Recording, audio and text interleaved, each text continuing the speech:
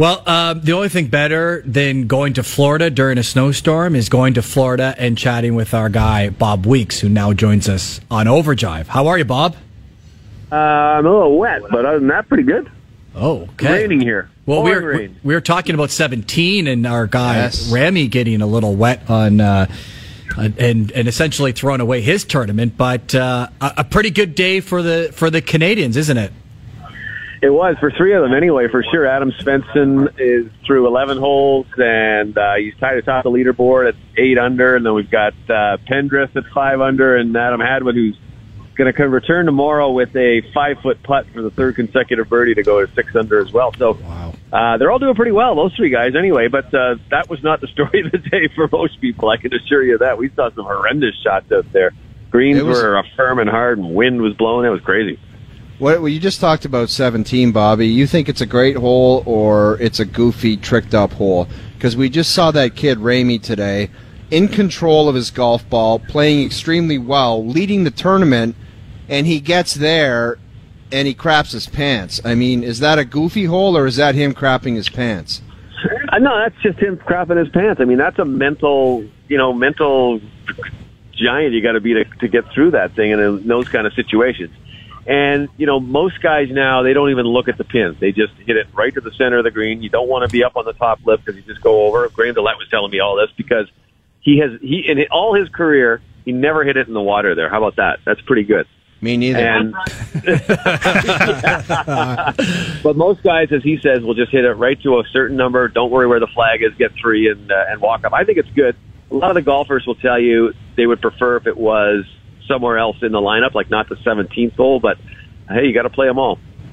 Bobby, why is it taking so long for them to play golf out there? I was watching the coverage this morning or midday, and Rory and Scheffler, it was unfortunate for them because they were a twosome and not a 3-ball, but there was 4 groups on the second tee. Like, Rory likes to play fast. Like, there was an hour and 40 minutes and they were on the third green. That's insane. Yeah, it's ridiculous. They were talking about that after the round. They have a time par, so basically they have a clock that says how long you're supposed to play each hole, and then a total round. And not one group made the time par. They were all way over it, and it just starts with that first group and goes from there. Now, when it's windy, like it was today, it often becomes more difficult to pull the club. But there's no excuse. This has gone on, for a long time, and guys are just slow out there. It really is kind of painful to watch them rehearse and practice and line things up. And a lot of times, Bobby, this year they haven't even got like today because of weather. The first and second round aren't being completed on time, and it's got to be done Saturday morning because everything's so slow. Yeah, even if it hadn't rained, they wouldn't have finished today. They didn't finish yesterday. They know that. That's common. It happens more often than you think on the PGA Tour. It actually is, I would say, very rare that you actually get a tournament where there's no delay, especially at this time of year before you get into where it gets to be a little more light. What do you make of Svensson? Obviously, going to go into Saturday, albeit still a second round Saturday, Bob, with a share of the lead with Christian. Sorry, I'm gonna screw up his name. Bedezenhout. the great South African. Svensson, obviously, he's on a roll, right? He's going to be playing his first Masters in about a month. He's had a big win this season already. What are you seeing from him that gives you optimism that he can keep building on this?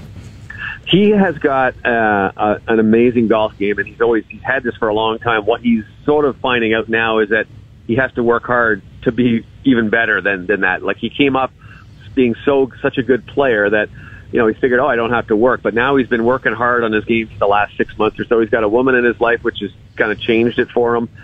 She's taken him a little bit of control, but he's very regimented now. He gets up at the same time every day. He practices the same amount of time, works on the things he needs to work on. And I think he's the real deal. I don't know if he's going to win here this week. This is a big ask, but he will win again, and he'll contend. He's a very, very good player now, and now that he's got kind of his head in shape and focused a little bit better, I think you'll see him up in the top 10 a lot more. Bobby, in your time sitting with Graham Dillette, and he was a fantastic ball striker when he was out on tour. What does he ever talk about when you're at Sawgrass, as you've been the last couple of years with him, the approach to a Pete Dye golf course where it's kind of visual intimidation off the tee, and there's a lot more room than what you think?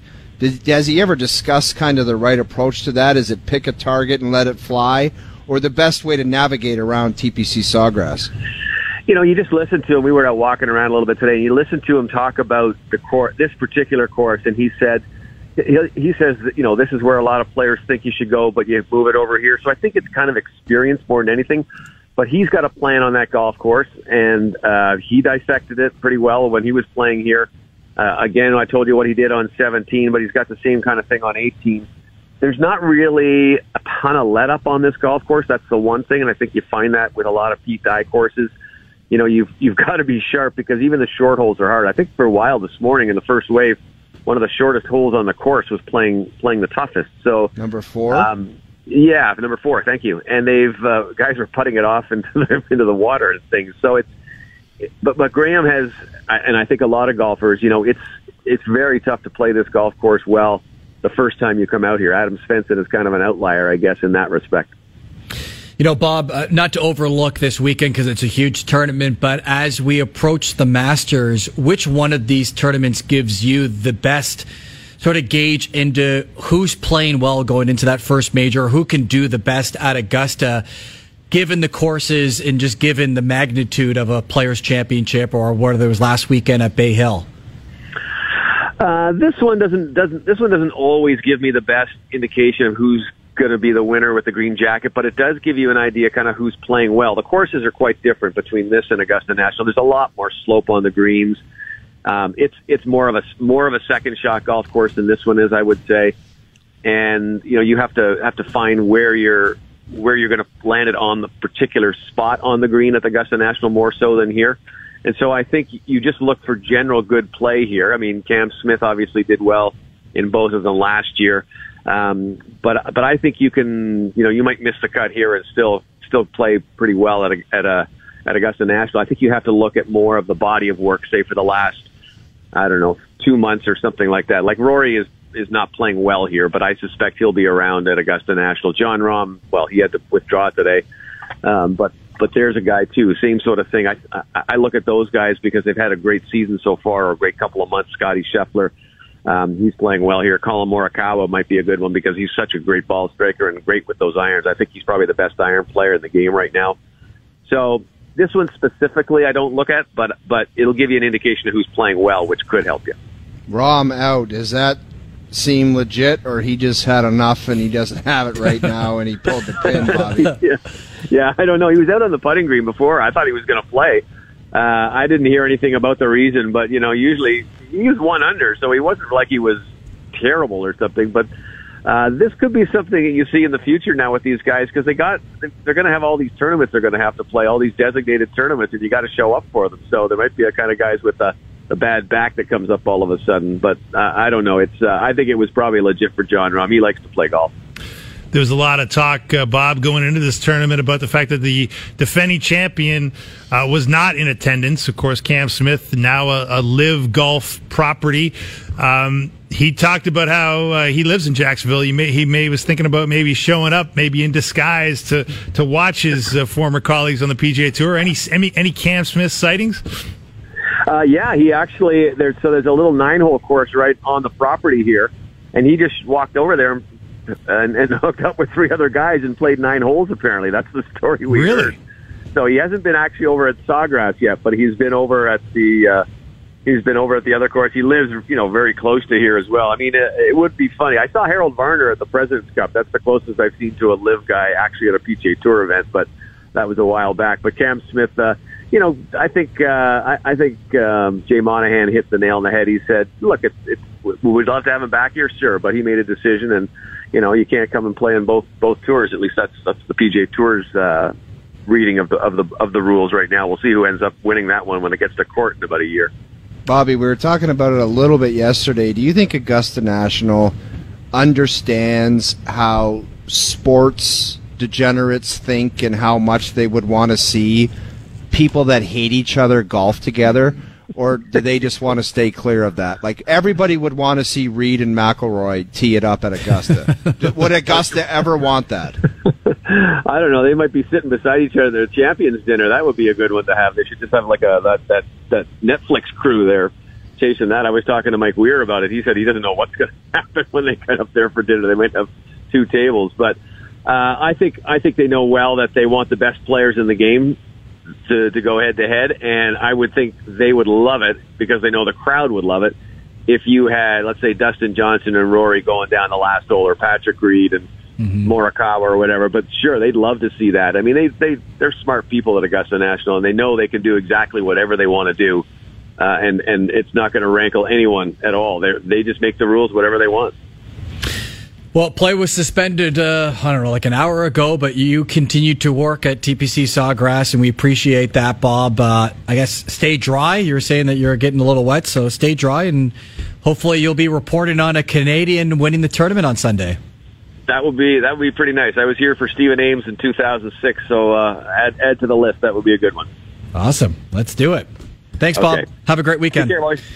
There you have it. TSN's golf analyst Bob Weeks reporting from TPC Sawgrass as play was suspended. And it's a good, like you brought it up as well. Like this is the second day in a row that play has been suspended, right? Like it's been, well, this is due to weather, but it's like, I think in Phoenix and at the Genesis, these guys are so slow out there. Yeah. And I understand this isn't amateur golf. There's a lot on the line. It's their livelihood. But I'll tell you what, Rory McIlroy, he's top 2 or 3 player in the world. He gets up and hits his damn ball. Yep. And when you can't finish because of darkness and slow play, they've sat down and they've grinded out all of the business stuff about what's going to go happen in the future. They need to sit down and figure this out because it's ridiculous.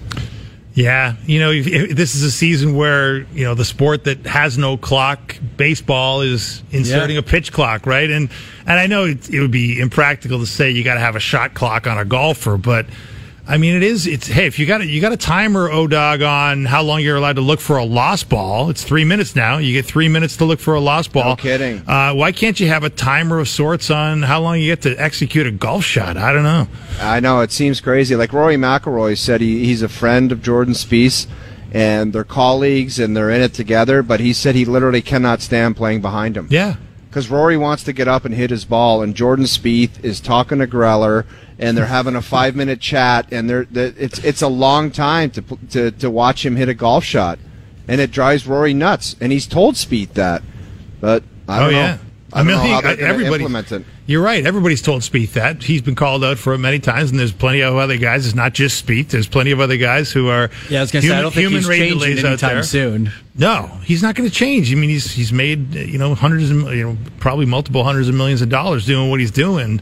But someone's got to make him change, right? There's got to be some kind of legislation that says we can't have 6-hour rounds. I mean, heck, in junior golf, my son was played junior golf, and the American junior golf, if you don't come in on your time par, as Bobby Weeks was talking about, you lose a stroke. Why? I don't know if they could go that far. The players have so much power now in the PGA Tour, but I think the fans would be up for seeing a guy that plays slow losing a stroke now and then.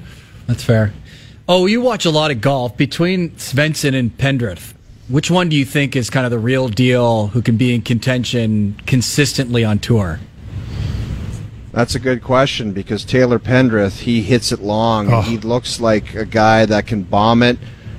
But if you look at Svensson, I think he's more of like a shot maker type of guy who might putt the ball better than Taylor Pendrith. So which one of those long term? I honestly, the way the game is played now, you'd go with the long ball hitter and see if he can just hit it so far and have so many better opportunities than a guy like Svensson. That'll be a fascinating thing to track, though, in the future, which one of those two guys with their style and approach. Because when you watch Svensson win the championship in Sea Island, he was dialed in, man. And I didn't know how good a golf swing that guy had, but he was dialed in for that golf tournament. The only thing is, can he have some consistency? Is he going to be a guy that wins and then he pops up in contention at some lesser light events? Bobby Weeks was talking about him having it together. So, I mean, they're talking about his swing today. The big boys in the States were like, this guy's got a real game. He does. So he's just got to put it together, and you could see him be much like a Jordan Spieth, who's like a shot maker, great swing, competitive. Let's see what you can do. I'll tell you what, he's, I might side with Svensson on this because, when you talk to people who are in the golf business in Canada, like, he may be the closest thing we've had to a child prodigy. Like, he was a knockout junior. He won a bunch of tournaments at the Division II level, which is a really high level in the States. Played at Barry University in the Miami area, but as Bobby said, like he was so good that he didn't know what it took to be great, or at least as good as you need to be on the PGA Tour on a regular basis. It's taken him a long time. What is he now? 29 years old. It's taken him a long time relatively. He's no like Jordan Spieth was on the PGA Tour at 16. He's got that kind of talent, but it's taken him a long time to figure it out. But whether or not he can keep it together, to your point, O'Dog, that's going to be the question. Like, it's one thing to have a good work ethic for a year or 6 months and win a tournament, but can you keep it going if that hasn't been your kind of natural way of doing things? It shouldn't take much motivation, Festruck, to pour yourself into the next 10 years of your life. Because if you're looking at the purses for a player like him, the events that he's going to be in, he could make a boatload of money in the next 10 years, especially man, and then just pack it in. I don't think a lot of these modern guys you're seeing on TV Saturdays and Sundays, I don't know how much of the senior tour they're going to be playing because their pockets are going to be stuffed with cash. Yeah, exactly. And I don't know how much they're going to be out there. They might have to close the PGA Champions Tour down because I don't know if these guys are going to be out there. So if Svensson can get it together and put together 10 years where he wins a couple times a year or maybe once every couple years, he'll be in business. Oh, dog, get practicing. There might be an opening for you, baby. No way. I don't like playing in the club championship, let alone senior tour. Come on. Well, it should be a pretty fun weekend to see how the Canadians can do at the Players' Championship. Mail-In Friday brought to you by Boston Pizza, Canada's favorite sports bar. The push to the playoffs is here, and BP's elite lineup of pizza, wings, and ice-cold beer is always dialed in for game time. Hustle into your local BP tonight and try our new 4-cheese ravioli bites, a game-changing appy that's here for a limited time only. We'll be back with our best bets and to wrap up the week when we return on Overdrive on TSN 1050, the TSN app, and also on TSN 2.